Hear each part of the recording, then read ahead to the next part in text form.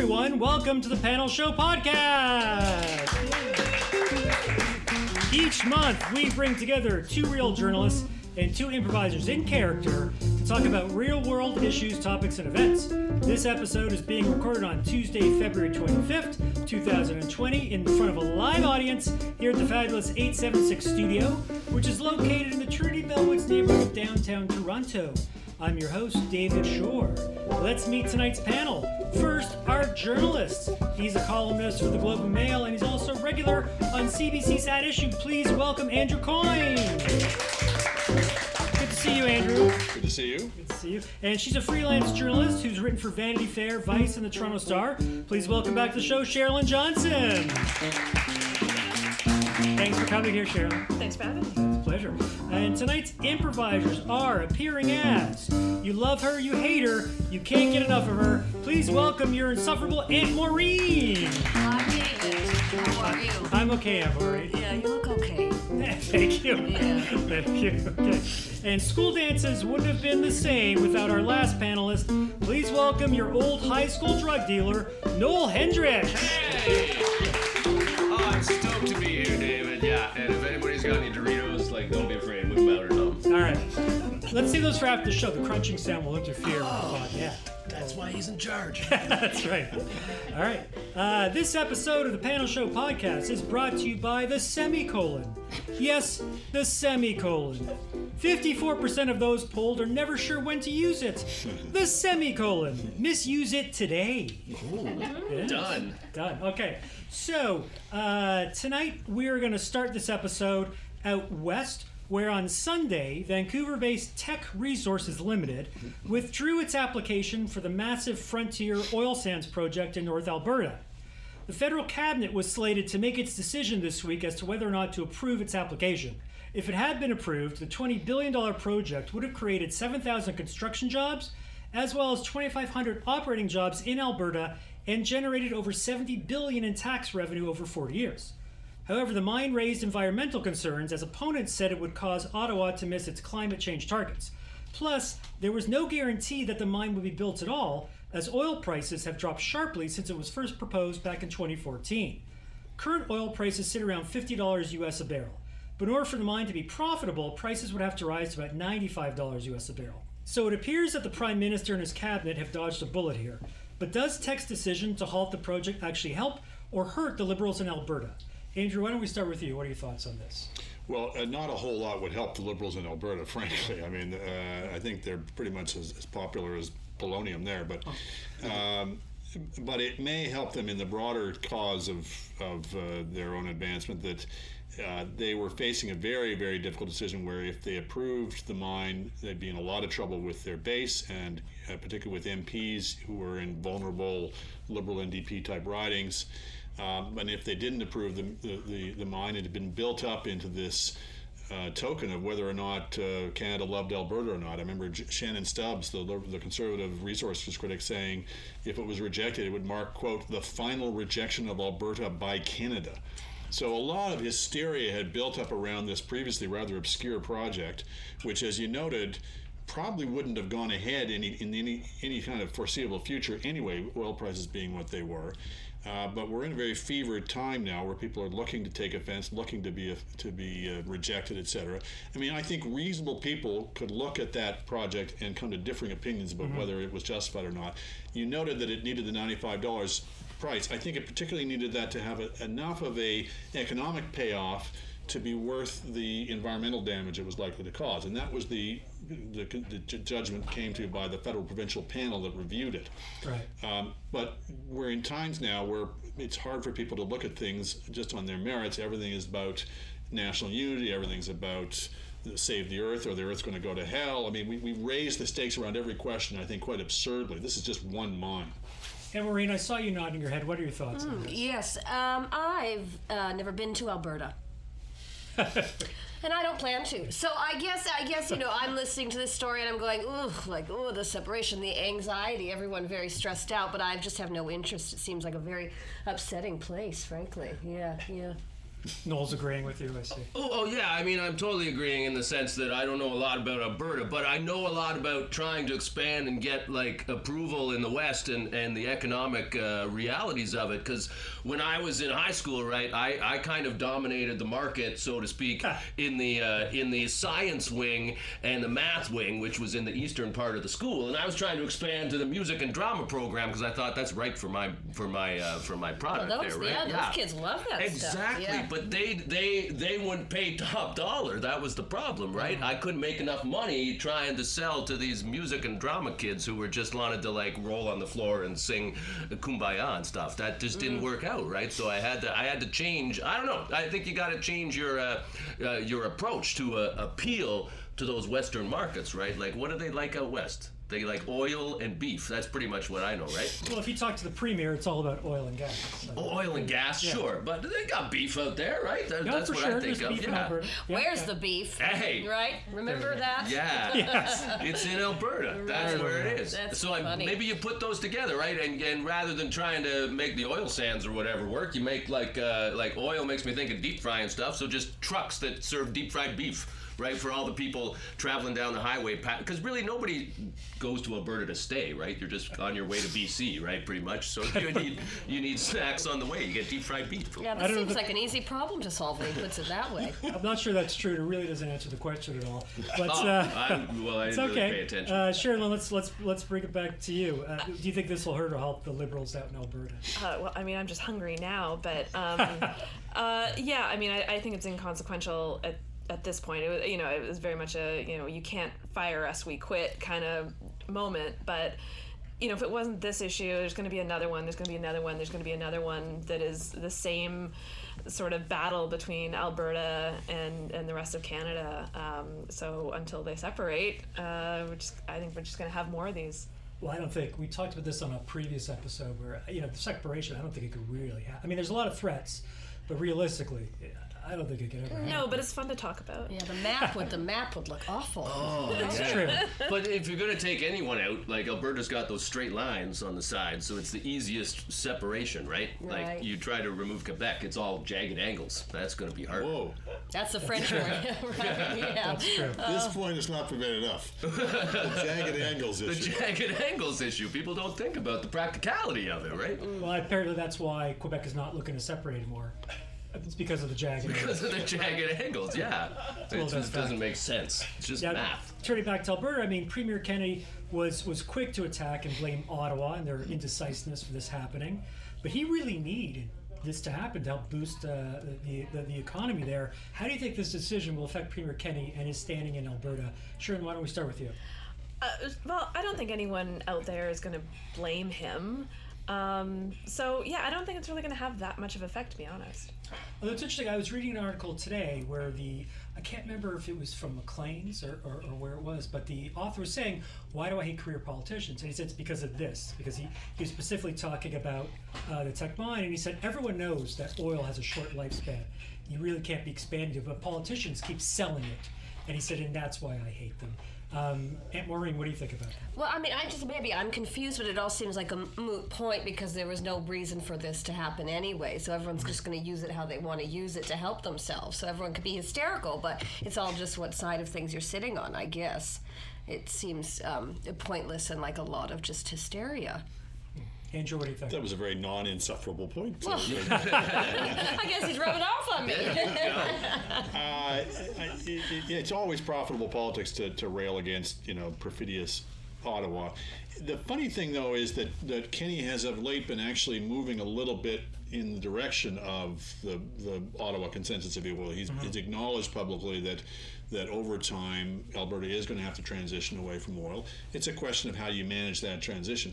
So I think he's in a kind of a tricky place where I think maybe we're selling him a little bit short. He does have to, over time, talk some reality to Albertans, but if he just sort of is seen to capitulate and roll over, he's a dead man. So he's got to fight the good fight. He's got to shake a fist at Ottawa whenever he can, but he also has to, over time, acknowledge that they've got to make the long-term transition, and they're going to need the policies that are going to accomplish that. So I would say keep your eyes on Kennedy. I think he may be not as one-dimensional as people think. I do know, for example, he's got Mark Cameron as one of his chief advisors, who was the head of the Canadians for Clean Prosperity, which was a pro-carbon pricing outfit. So he may be more complex in his politics on this than we're maybe giving him credit for. Noel Hendricks, what are your thoughts? Yeah, well, I agree with something Sharilyn said and something Andrew said. I think this is exactly how I got through high school, just sit next to the right people. But because Sharilyn said it's not really his fault. Agreed. Like, it wasn't him that, like, shut it down. It was just, like, circumstances. But, yeah, like, and then what Andrew said was you got to change, right? Like, it's not always going to be about oil. You got to find new things to do. You got to adapt, right? And, I mean, I'm just saying, I think we're all going green, so let's go as green as we can. And why not, like, turn the whole oil fields into, like, just a giant hemp and marijuana farm, right? I'm sure there's some science in there that it can grow and stuff. Well, that's actually not a bad idea, because hemp, you can make so many products out of hemp. You can make plastic out of hemp, and if Canada's going to get rid of plastics, we are going to have to switch to something like hemp-made plastic. When people are mean and judgy about a plastic bag at a grocery store, I could throw up. You don't know who I am. Maybe that's not the question, but it makes me peed. Well, if you're going to throw up, you need a plastic bag to And throw up into. You know what? And then there we are, really. That's the news. But this is basically a question of timing. There are people who would like to shut down the oil sands today. And if they had their way, we really would have a separation crisis on our hands, because then it's existential. If we're talking about phasing it out over decades, then that's something, again, that reasonable people can come to an understanding about. And I guess we're trying to kind of maneuver in. This is a debate that's so dominated by the extremes. By people who either say we don't need to do anything about global warming, or let's shut it all down tomorrow. And somewhere in the middle there, I think there's a sensible compromise. Well, it's interesting, because on the right, like on the conservative side, we will be talking about the leadership race a little bit later, but what I keep hearing from people running and from conservative pundits and some of the candidates is, when you look at Canada's overall CO2 emissions compared to China, it doesn't matter what we do. And it's like, well, that's not an excuse. It's like, so we shouldn't put people in jail for murder here because there's more murders in America. It's like, so that argument really makes no sense to me. It's not an excuse for doing nothing. I agree. I think it is a point that says, look, it's not existential what Canada does. We should be doing our part, but the fate of the planet is not going to live or die depending on whether we're 10% and above or 10% below our Paris targets. So I do think it means we should have a little bit of a sense of proportion about this. We should do our best. We should try to hit our targets, but it's not going to be, quote unquote, the end of the world if we're a little bit above or below our targets. I'm going to hold you to that when the world ends, Andrew.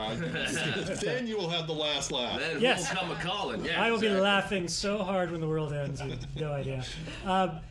Bringing to the point about fossil fuels, let me read part of the letter that was sent to the Minister of the Environment by Tech President and CEO Don Lindsay, where he announced the withdrawal of the project's application.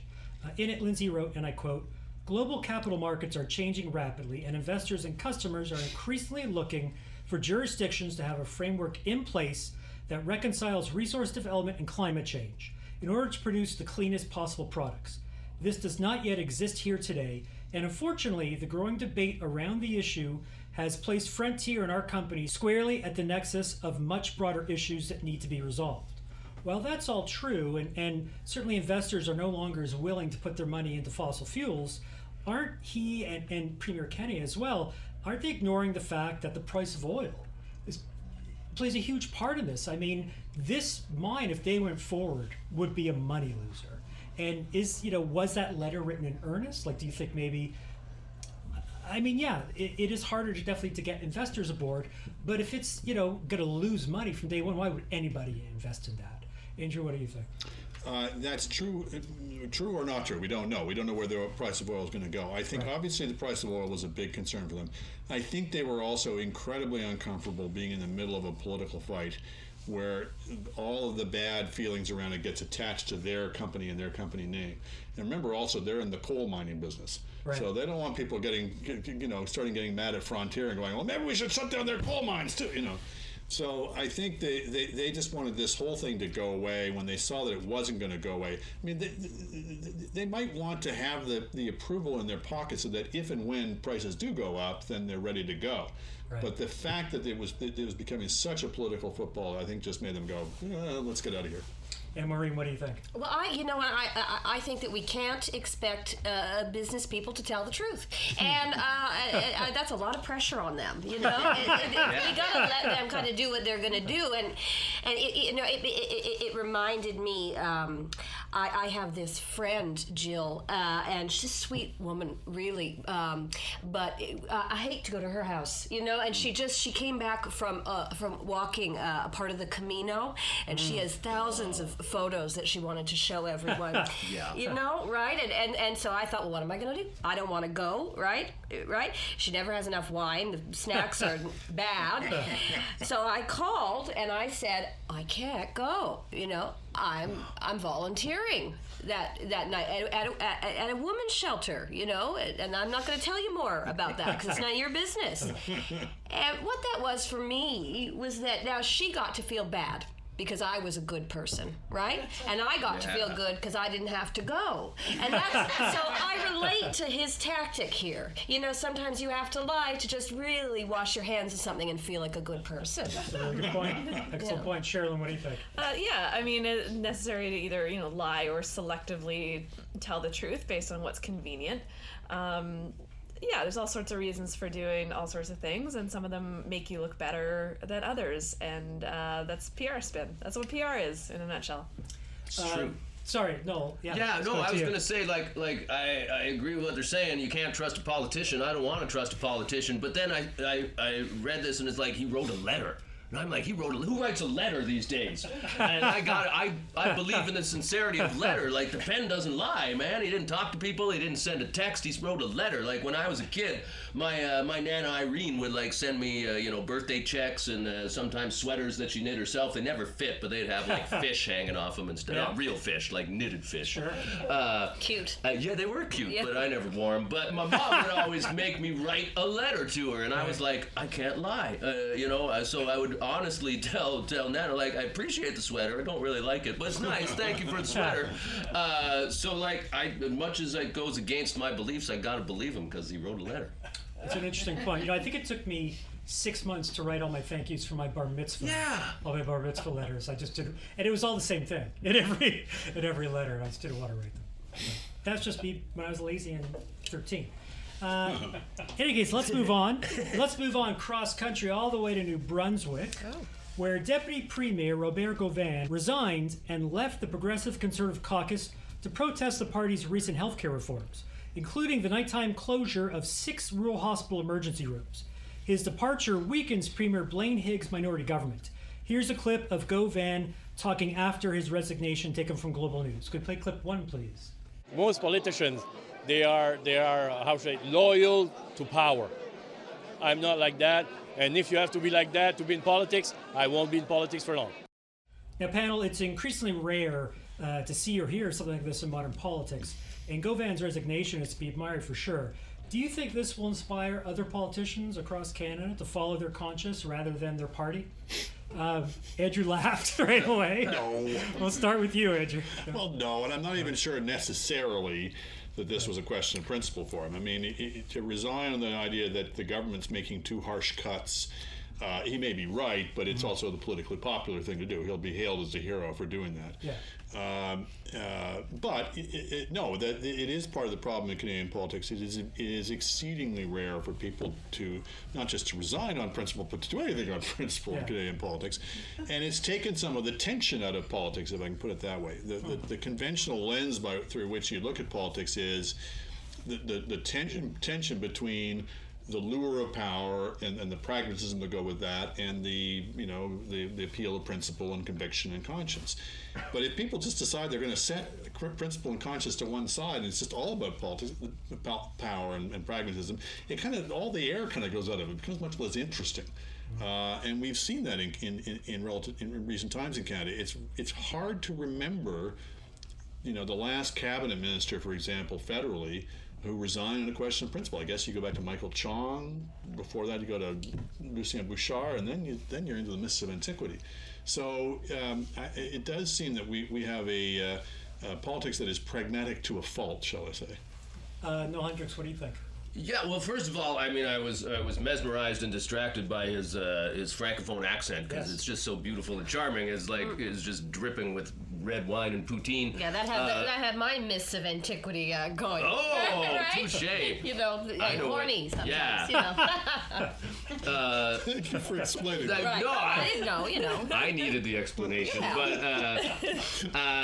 but oh yeah, the question is like, will they stand up for what they believe in? Do you think it'll inspire more politicians to take a stand? I don't know if that will, but I think they should take a stand. They got to stand up for what they believe in and do things on their own. Like when they legalized marijuana in Canada, I stood up and I said, I mean, I just did it in my living room to my cat, but I stood up and I said, I'm not gonna try to get a license and be legal. I'm gonna keep doing what I've been doing and keep with my entrepreneurial spirit, selling my own stuff. Well, has legalization affected your business in a big way? No, because nobody's buying the shit that the government's putting out. So my clientele's still coming to me, and I think that's what I'm saying. The ma and pa shops or the local shops. It's not a shop. I mean, I guess I'm a traveling shop in my Toyota, but we got better quality and customer service. So I don't even know what the question was anymore. That's okay. Let's Sharilyn, do you think that more politicians will be inspired to maybe take a stand and not toe the party line? I think they may be inspired to pretend to take a stand. I mean, maybe I'm too cynical, but I think people like the idea of politicians having principles, but I don't think any politicians actually do have principles. It's all just tactics, and I find it very hard to believe that anyone would be like, oh no, this is the one thing that I can't, and I'm gonna step down. I think it's all strategic and all tactical. Look at what happened to Jane Philpott. I should remember this, by the way. Jane Philpott did an unbelievably principled thing because she wasn't even the minister involved, but she resigned in protest of what was done to Jody Wilson-Raybould. One of the most pure acts of principle that we've seen in recent years. Ran as an independent, was defeated. So, and that probably comes down to party politics. Yeah, well, but also voter behavior, right? No, the for sure. The voters of her riding had a chance to reward her for that principled stand and took a pass. I will say, though, she was your person of the year on our bonus episode. I had forgotten that, but I would certainly repeat it. Well, you can all listen to it online. Maureen, what do you think? Well, I mean, I think that you can be cynical about it, but I would like to go back to this man's actions as an individual, and I smell something off with it. You know, I think my guess is he had a crush on someone, and he wanted to look like kind of a rogue, right? So he's I'm over here now, right? And she's looking at him, and he's looking at her, and there's a tension there, And if not that, then I think he would like to write a book, but I think that there were some other motives here. I mean, I agree with Sharilyn. There's something.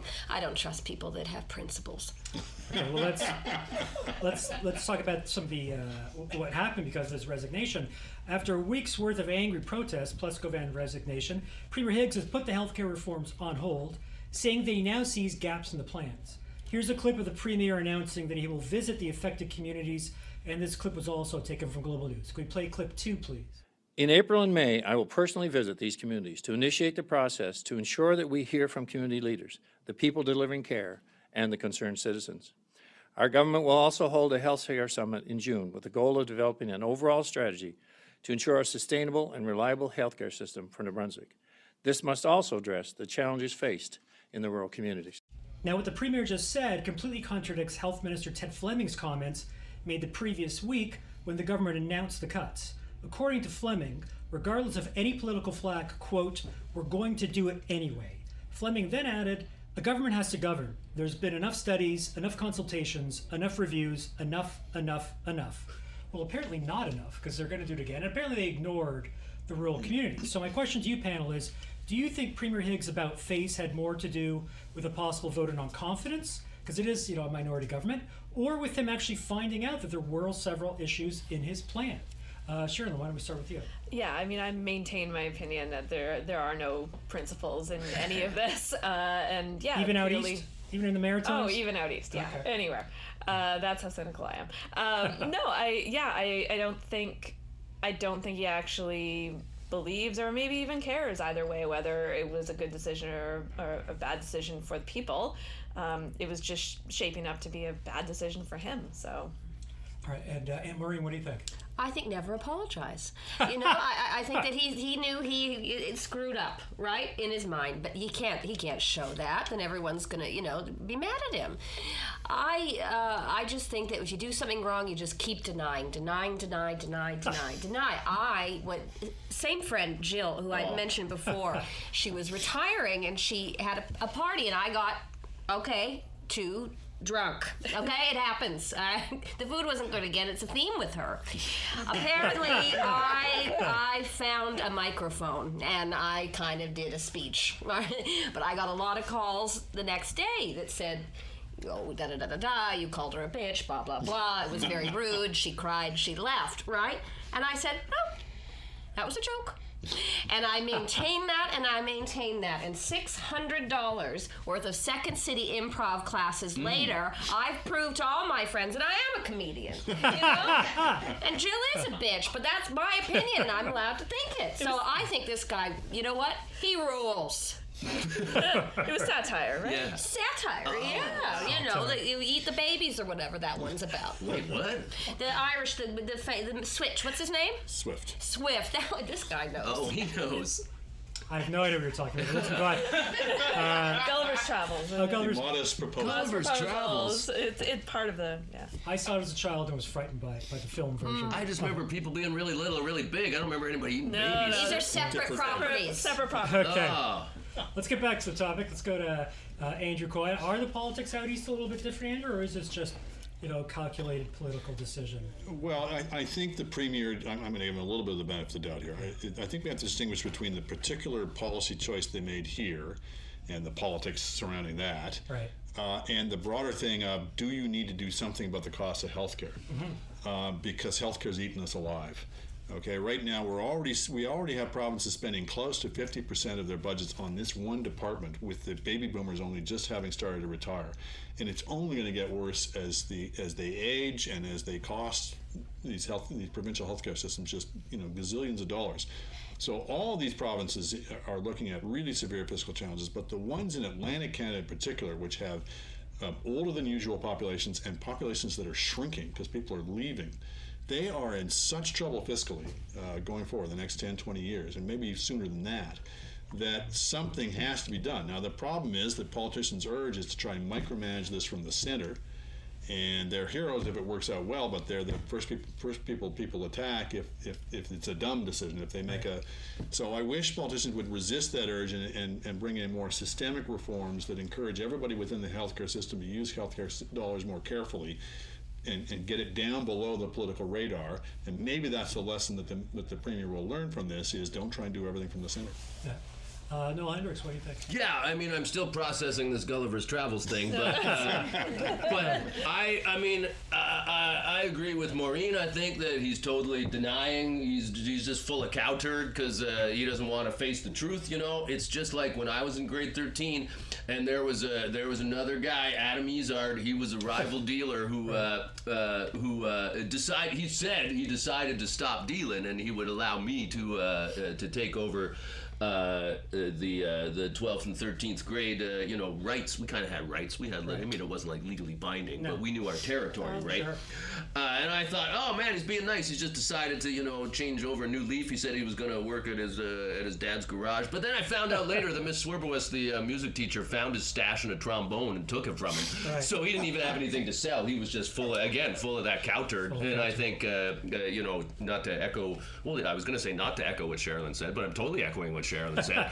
Every politician is lying, man. He's just looking out for number one and trying to save his own skin. Well, you know what? Because of that, let's turn away from politics. Okay. For our next topic. Oh, good. And let's talk about air travel. Oh. Specifically, when is it okay to recline your seat on an airplane?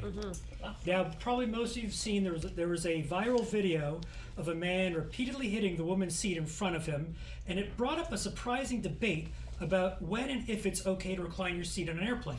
Now, the man in question was in the back row in economy, so his seat didn't recline. He asked the woman in front of him if she could put her seat to the upright position during the meal, which she did. Now, after he was done eating, she reclined her seat and he began punching it. Now, I was really surprised by the amount of debate, both on and offline, that this stirred up. And the Washington Post even published an article titled, "The Completely Correct Guide to Reclining on an Airplane." Yeah. Now, without question, the man in this incident was way out of line hitting the woman's seat in front of him. But let me ask you, panel, when flying, do you recline when you're sitting in economy? No hundreds, let's start with you. Okay, yeah, I got a lot of opinions here. Yeah, totally recline. I mean, it's there. It's human nature, right? If they don't want us to recline, don't make the seats recline. We're going to be tempted. We're only human, right? I can't resist that button. Even if I'm saying I want to be nice, not recline, my hand's just going to fall down there, and I'm going to feel that little nub, and I'm going to be like, I got to press it. I want to relax.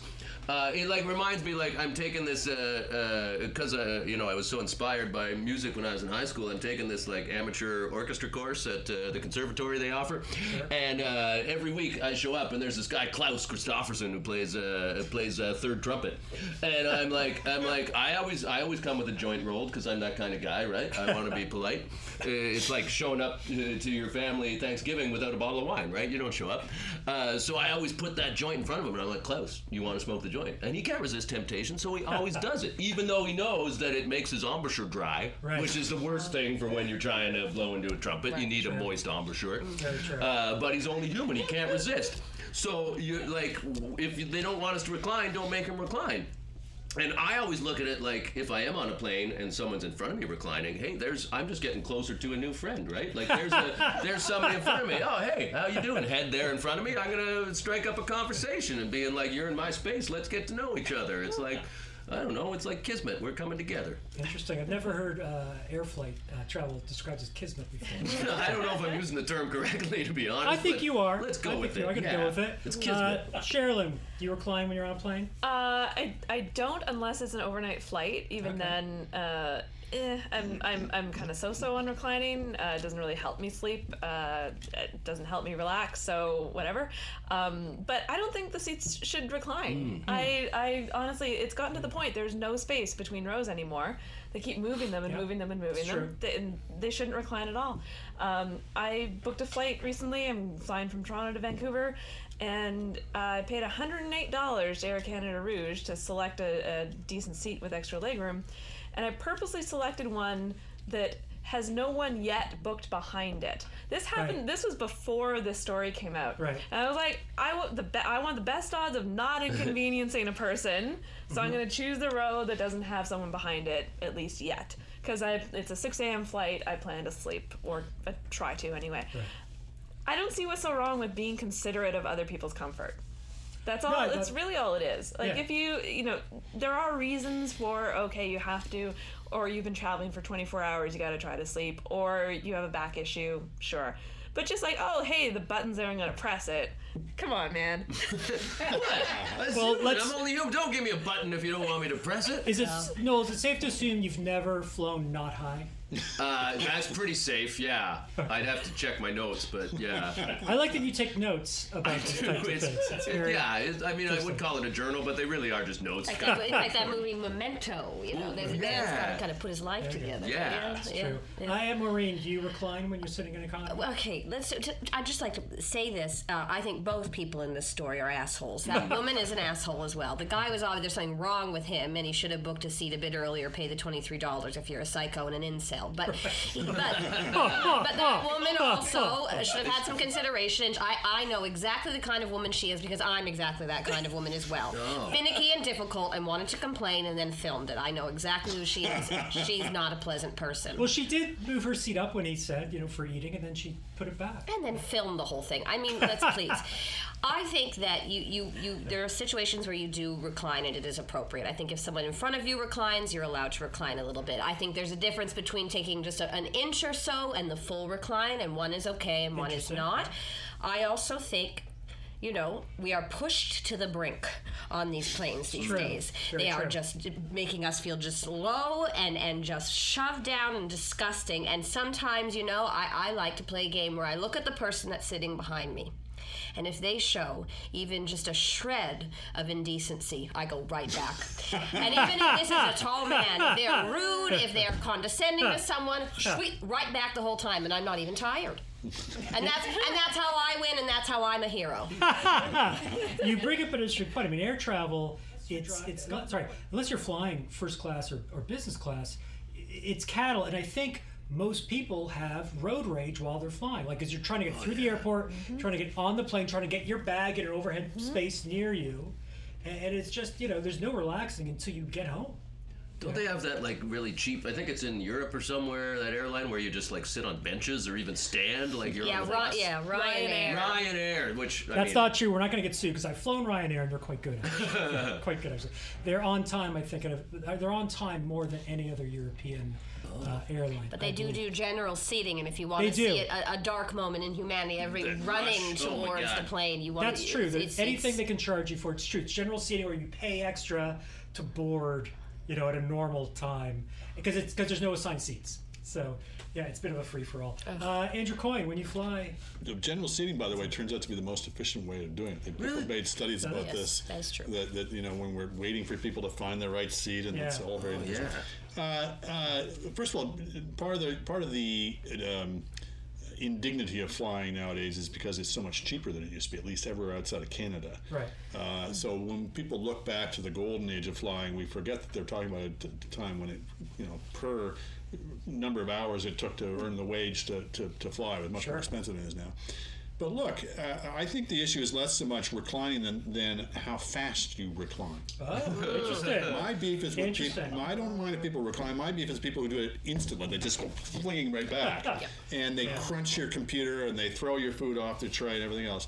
I think as long as you look, we're not obliged. You're absolutely right. We should pay attention to other people's comfort, but we're not obliged to discomfort ourselves in the process. I think the proper courtesy for people is, if you're going to recline, do it slowly so they got lots of time to adjust, and if they have a problem with it, then you can negotiate. But I think most people, we're all in the same boat. We're all in economy. We're all under the same conditions, the same discomfort. So if one person wants to recline, I don't think that's violating the sort of general sort of social contract amongst the people who are suffering their economy. But you bring up a good point too, is that your laptop, if someone reclines far enough, you can't use your laptop anymore. And so many people travel for business, and that laptops weren't a thing when reclinable seats were invented. I have a Kindle. That doesn't surprise me. Right. The other thing, though, is if there is a thing called premium economy, which you pay another $100 and it's almost as good as being in business class. So that may be the way out if you're beyond your tether and you're willing to splurge a little bit. This is a new panel show section called Andrew Coyne's Travel Tips. There we go. All right, let's move on. Let's come back to politics, and we're going to talk about the Conservative Party Canada's leadership race. To date, there are 4 approved candidates, and they are former Harper Cabinet Ministers Peter MacKay and Erin O'Toole, plus Ontario MP Marilyn Gladu.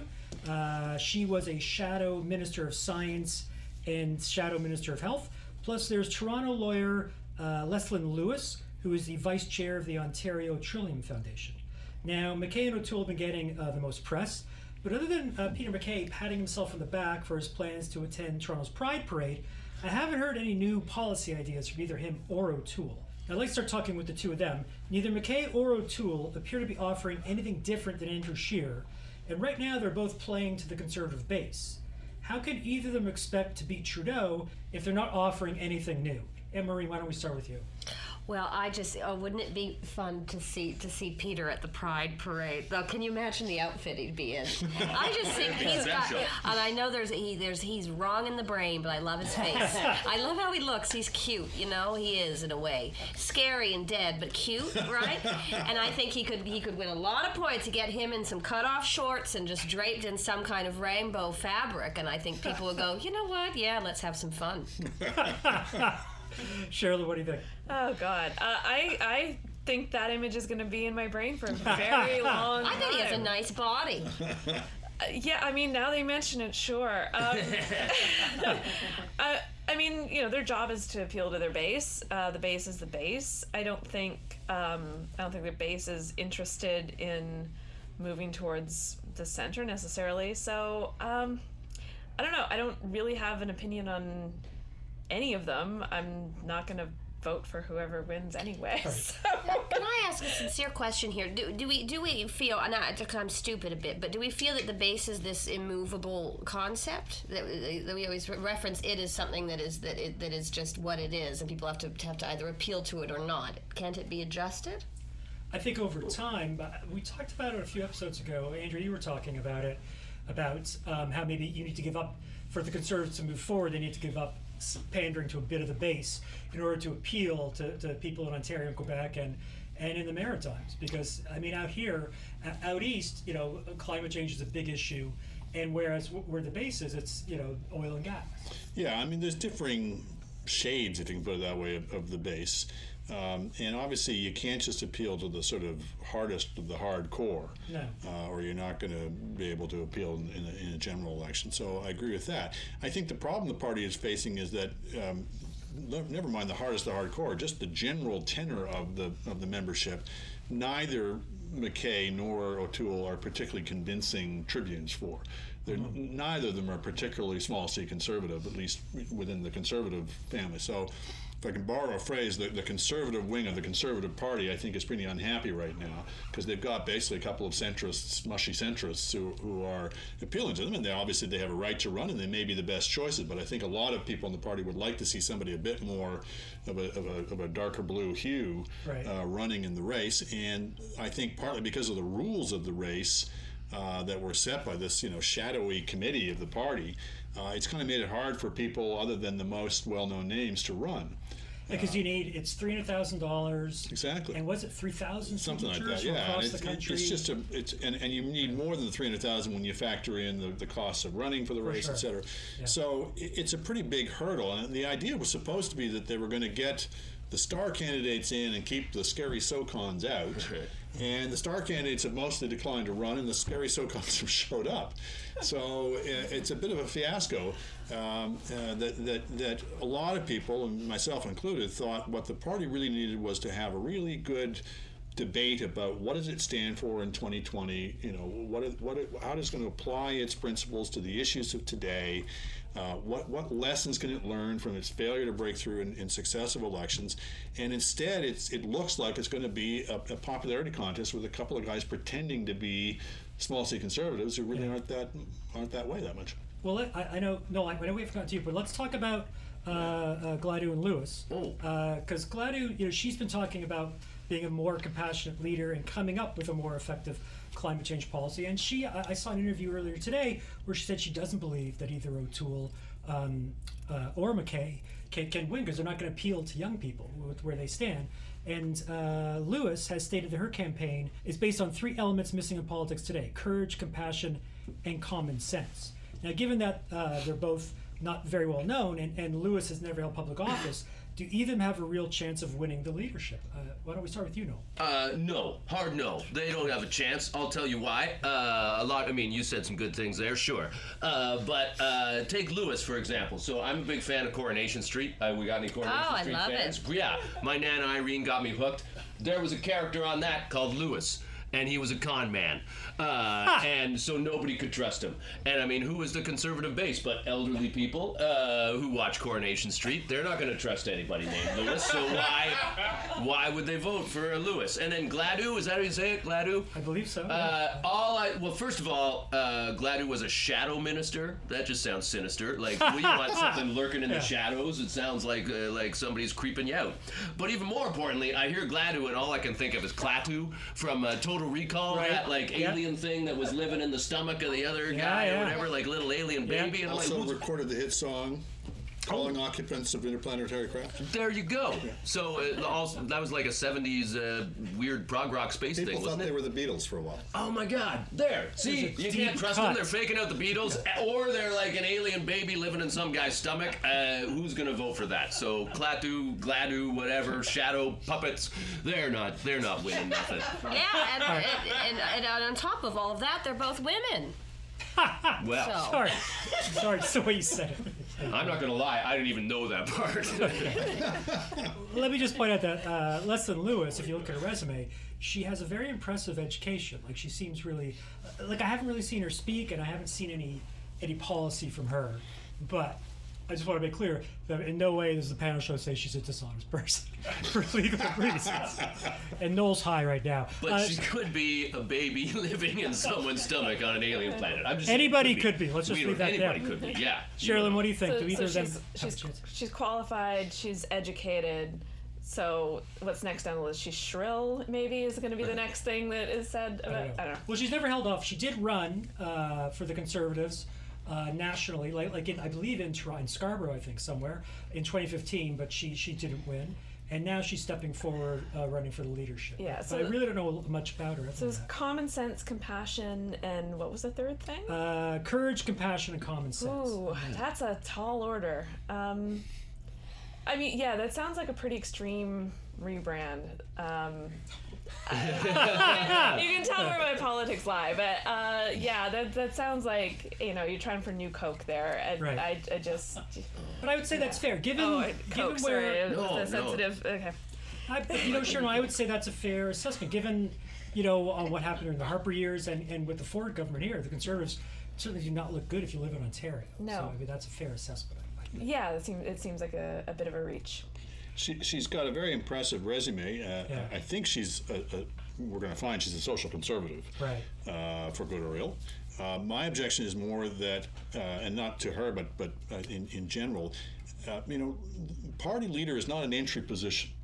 And we keep treating it as such. We keep thinking politics is basically this easy job that amateurs can take up. And it's not. It's, I've watched it for a while, and it's hard work, and it requires a lot of skill. And there's a lot of people who are not particularly pleasant people in it, but whether they're pleasant or not, you've got to be good at it. And you get good at it through experience. And this notion that you can just kind of step into politics without any experience and not just be an MP, but enter at the leadership level, and she's hardly the first to try. Yeah. I do find a bit ridiculous. The people need to understand the complexity of politics, the types of skill set that it requires in terms of reading other people and judging when you can push forward with a policy and when you can't, and all of the political game. It's difficult, it's subtle, it's complicated, and you need the judgment that can only be acquired through years of experience. Well, let's talk about someone who had no experience and moved into politics. This is our last topic for tonight. We're going to talk about the aftermath of President Trump's impeachment trial. Exhibit A. There you go, Exhibit A. Yeah.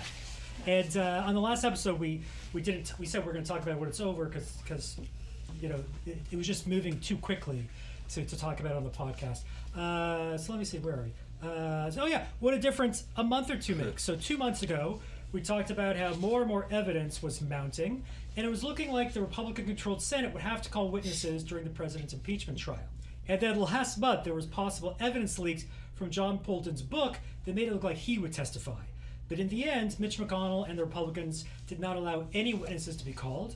Only one Republican senator, Mitt Romney, voted for the impeachment, and thus President Trump was acquitted on both charges. The next day, the president was gloating about his acquittal.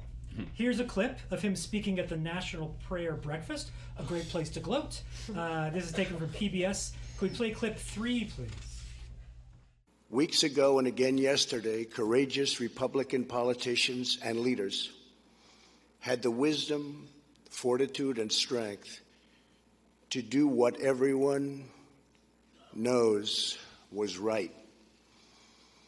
I don't like people who use their faith as justification for doing what they know is wrong. Nor do I like people who say, I pray for you, when they know that that's not so. That was a reference to Nancy Pelosi, who said she'd pray for him, and Mitt Romney said he was following his faith in his vote. Now, here's a clip of Trump giving a press conference at the White House later that same day. This clip is taken from CNBC. Could we play clip 4, please? We've been going through this now for over 3 years. It was evil, it was corrupt, it was dirty cops, it was leakers and liars. And this should never, ever happen to another president, ever.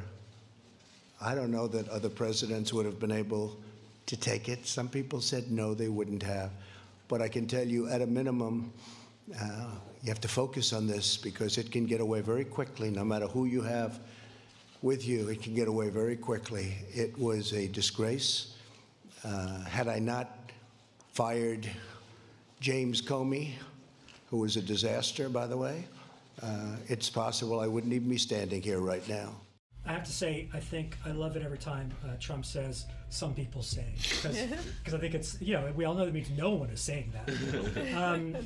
Republican Senator Susan Collins famously said she was voting against impeachment because she felt the president had learned his lesson. Okay. Panel, given the president's statements after his acquittal, what do you think he's learned, if anything? Sharilyn, let's start with you. He hasn't learned shit.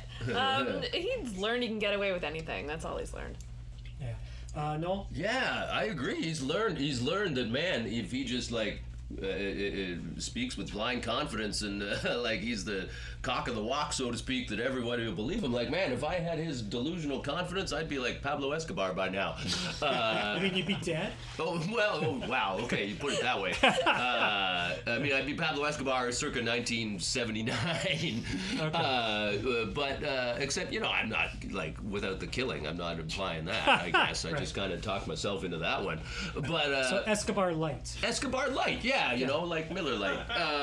Less filling, but still tastes great. But I think it's less killing. Less killing. And still get high. Less killing, but still get high. I'm going to keep that, David. Okay, Thank you. That's a good slogan. Not a problem. But no, Trump's learned nothing. Exactly. Trump's just learned that it's just built on what he's already learned, that he can get away with anything just by saying whatever the hell he can say whatever the hell he wants. It doesn't matter. And Maureen, you seem to be a fan of people never saying they're wrong, you stated earlier. Well, I mean, I think a thing that he has learned is kind of a new tone. I mean, he's this kind of quiet, kind of soft vocal space that he was in is one that is not my preference. I think he's the funniest president that they've ever had. Truly, 100%, he says things that are just quite good. He's evil and should go to hell, but he's very funny, and this new tone, this kind of pious way, I thought that was a new thing for him. And I know there's a lot more intricacy to it, but to go back to us talking about, the candidates that need to think about the complexity of the job and that it's not an entry-level job, well, why would anyone believe that when it's all a cult of personality now? There's no faith in the system whatsoever. So your candidates have to be these big people. He's ridiculous. Oh, he is. Andrew, what do you think? I think he's learned not only that he can get away with anything, but that the particular reason he can get away with anything is that America's Constitution has proved to be a bit of a house of cards. Right. At the time of the Watergate impeachment, people said this showed the system worked, that Nixon was eventually brought down for his crimes. But the system is only as strong as the people who inhabit it. So you can have all the institutional checks and balances, which we used to think maybe were too cumbersome but would protect America from this kind of thing. But the institutions are only as strong as the people in it. And if you have a culture now that has taken hold, particularly in the Republican Party, of my party, right or wrong, I will vote the party line, I will vote to support the president no matter what the facts say, then you can't, that system can't be saved. So I think it's caused a lot of soul searching in America on this particular point of it's not just the corruption of Trump, it's not just his personal corruption, it's the corruption of the political culture around him that's enabling him that ought to really trouble people above and beyond Trump himself. And it's interesting because Trump, in an interview, a very famous interview in the 90s said, he was always a Democrat, but it's easy to find that interview online where he said, if I were to run, I'd run as a Republican because they'll believe whatever I'm going to say, pretty much is what he said, and that's really what's happened. But that's an interesting point, Andrew, and I'm wondering if this year there'll be some payback. This is an election year, and both Senators Collins and McConnell are up for re-election, and they're facing tough opponents. Do you think there will be a price for them and other Republicans to pay at the ballot box for supporting President Trump? Sharilyn, why don't we start with you? You're already shaking your head. Well, I think if they thought there was a price to pay, they wouldn't have been doing what they're doing. I think they sense probably correctly that they're invincible, and they're just going to keep going the way they're going. I think all of this is very calculated, and I think they know that they can get away with what they've been doing too. And Maureen, what do you think? Well, I just think I don't know how much more people can take. I think that there's going to be a point of hopelessness that everyone's just going to absolutely lay down. My niece showed me this Radiohead music video once. And in it, all these people are lying down on the ground, and nobody knows why. And it's really, honestly, art.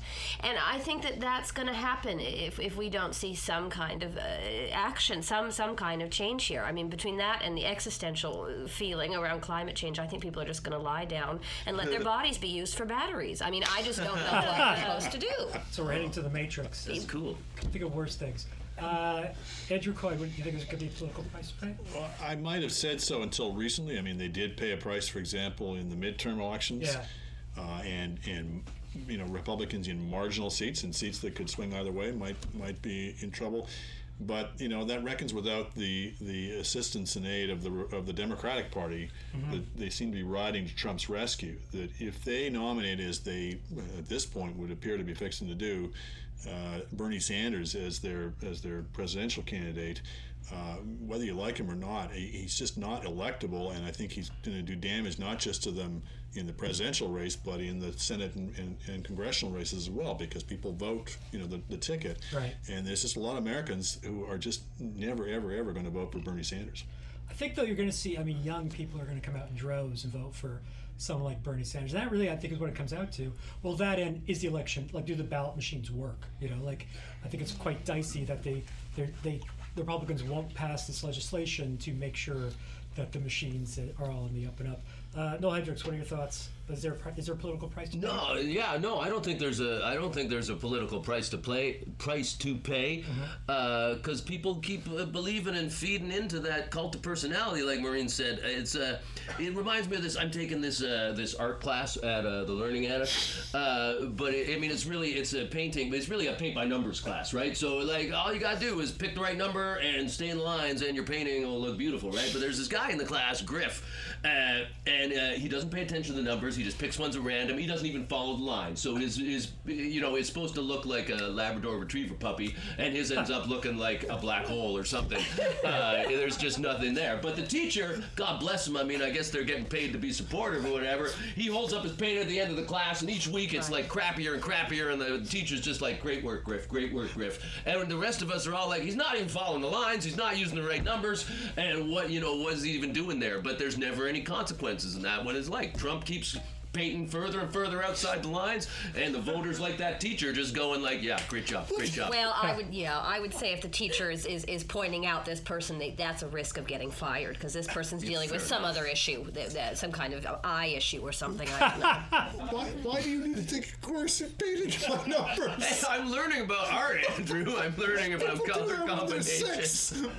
Look, I didn't have that kind of childhood, so I'm embracing it. I'm trying to better myself by learning a new skill, and that's how I'm easing myself into it.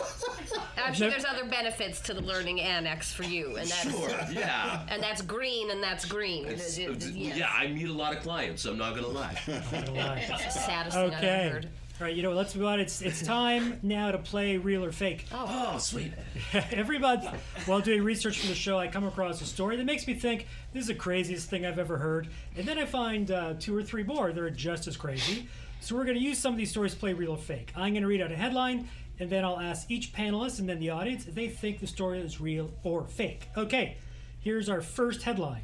Proposed bill would require men in Alabama to get vasectomy. Real or fake? Sharilyn, what do you think? Alabama, anything's possible. I'm going to say real. Andrew Coyne? That doesn't sound like Alabama. That sounds fake. Okay. Maureen? No, I don't think that they would let men be separate from that part of themselves. No, fake. Yeah, I agree. If it's against men, it's got to be fake. Yeah. All right, audience, do you think it's real or fake? Fake. It is 100% real. Yes. And the article was published on Valentine's Day. That's for 14. Mandatory vasectomies? Well, under what circumstances? A proposed bill. So this was put forward. I don't know the name of the woman in the legislature, but she put it forward basically as a counter thing to all the anti-abortion laws they're bringing in Alabama. And what's interesting is Ted Cruz and people are freaking out over this. So it's having an effect. Okay. That's fun. Good for her. That's kind of, it's like a sketch. And you can easily Google it. It was February 14th on a lot of different news sites. Okay, our next headline. Roving band of herpes-ridden monkeys now roaming northeast Florida. Real or fake? Andrew Coyne, you love Florida stories. You think it's real or You fake? could convince me of anything in Florida, but even so, I'm going to say fake. Aunt Maureen? Well, yes, Florida loves a loose animal, but monkeys. I mean, I don't think that their zoos probably have monkeys that are still alive. So I'm gonna say fake as well. Noel Hendricks? No, that's got to be true. 100% true. All right. Sharilyn? Yeah, I'm split because Florida is so possible, but the monkeys make me say fake. Audience, real or fake? Real. It is 100% real. It seemed that- almost too good. I know. Yeah. You can look it up. It's on the nose. That story's from the New York Post, published on February 1st. Okay, our next headline. Pigeons with Make America Great Again hats glued to their heads released in Las Vegas. Aunt Maureen, real or fake? I mean, that sounds, and I know the hats are bad, but that sounds cute. Oh God, I'm just because I would love to see it, but not that hat, but maybe some kind of fedora. Let's go with real. Noel Hendricks? Yeah, the Republican Party's just trying to get more voters ready for the election. So, yeah, that's got to be real. Sharilyn? So I think, isn't Mike Tyson like a big fan of pigeons? And doesn't he live in Vegas? I'm gonna say these maybe are like Mike Tyson's pets, and this is real. Okay. Andrew Coyne? What happens in Vegas? I'm going to finish that. I'm going to say real. Real. Audience, real or fake? Real. It is 100% real. The pigeons were released by a group called Pigeons United to Interfere Now, or Putin. For short. It happened during, I think there was a Trump rally in Las Vegas, and it But is that coincided with that. like a pro-Trump statement or an anti-Trump statement? I don't even understand. It's an anti-Trump statement. You can look it up. It's on NBC News, February 20th. You can Google it. Wow. Okay, let's move on. Japan's popular hashtag store postponed its Beijing opening due to concerns about the coronavirus. Real or fake? Noel Hendricks, will start with you. Did you say Kenora virus? Did I say the wrong thing? I mean, nothing against Kenora, but... Wait, let me read that again. Wait, it's coronavirus. Yeah. Sorry, let me read it again. I like that, the Kenora one. Last month I almost wrote a fake headline that was going to say people are buying less Coronas because of the coronavirus. And I thought, well, maybe we can get sued about that by the company. But then that happened for real. The Kenora virus, it makes you break out in plaid. There we go. There you go. Yeah, drop the mic out of here. Okay, so let me read that again. We'll edit all that. Okay. That was his big moment. We're running long. We're running way long. Okay, real or fake? Noel, we'll start with you. I don't even understand the part about it being a hashtag store, but I'm gonna go with fake. Sherilyn? Yeah, I'm really hung up on the hashtag store thing. I want it to be real because I want that to be a thing. I think. Andrew? You couldn't have made up hashtag story. You couldn't have. I'm saying that's real. And Maureen? Well, it does sound like something I'd make up to relate to somebody. I'm gonna go. Let's go with fake just to have some fun. Audience, real or fake? Real. 100% fake. Yes, there we go. What was your idea of what a hashtag store is? I didn't think about it too much. I just thought I kind of like the name of like Japanese hashtag store. It does sound like something the Japanese would do for something sure. that could happen there. They Yeah, are fun there. yeah. All right, let's go with our last one. Last headline: male sex robots. Sorry. True. Here you go. Start it again. On principle. Male sex robots with unstoppable bionic penises are coming this year. Wait. No pun intended. No pun intended. Real or fake? Sherilyn? Does this have anything to do with the vasectomy bill? No. I mean, I'm gonna say real. Why not? Andrew Coyne? Fake. Aunt Maureen? Yeah, I don't think they're designing anything that's that nice for women. Fake. No. I'm going with real. Audience? Fake. That is 100% real. Oh. That is taken from the Metro UK on January 8th. You can look it up. There's a creepy photo of one of the robots. I don't know if it'll actually happen, I know. but the headline is real. And guess what, everybody? That's the end of the show! Yeah! I'd like to thank our panelists, Andrew Coyne, Sharilyn Johnson, Kayla Lorette as Aunt Maureen, And Carrie Griffith, that's Noel Hendricks. I'd also like to thank Luke Peters for helping me gather the audio clips, and also Raj here at Studio 876. Music for the panel show is provided by Jim Clayton. Please subscribe to us wherever you get your podcasts. If you'd like to send in possible topics for future shows or questions for myself or any of the panelists, you can do so via our website, thepanelshow.com. You can also find us on Facebook and Twitter. My name is David Shore. Thank you so much for listening to the Panel Show Podcast. Yay.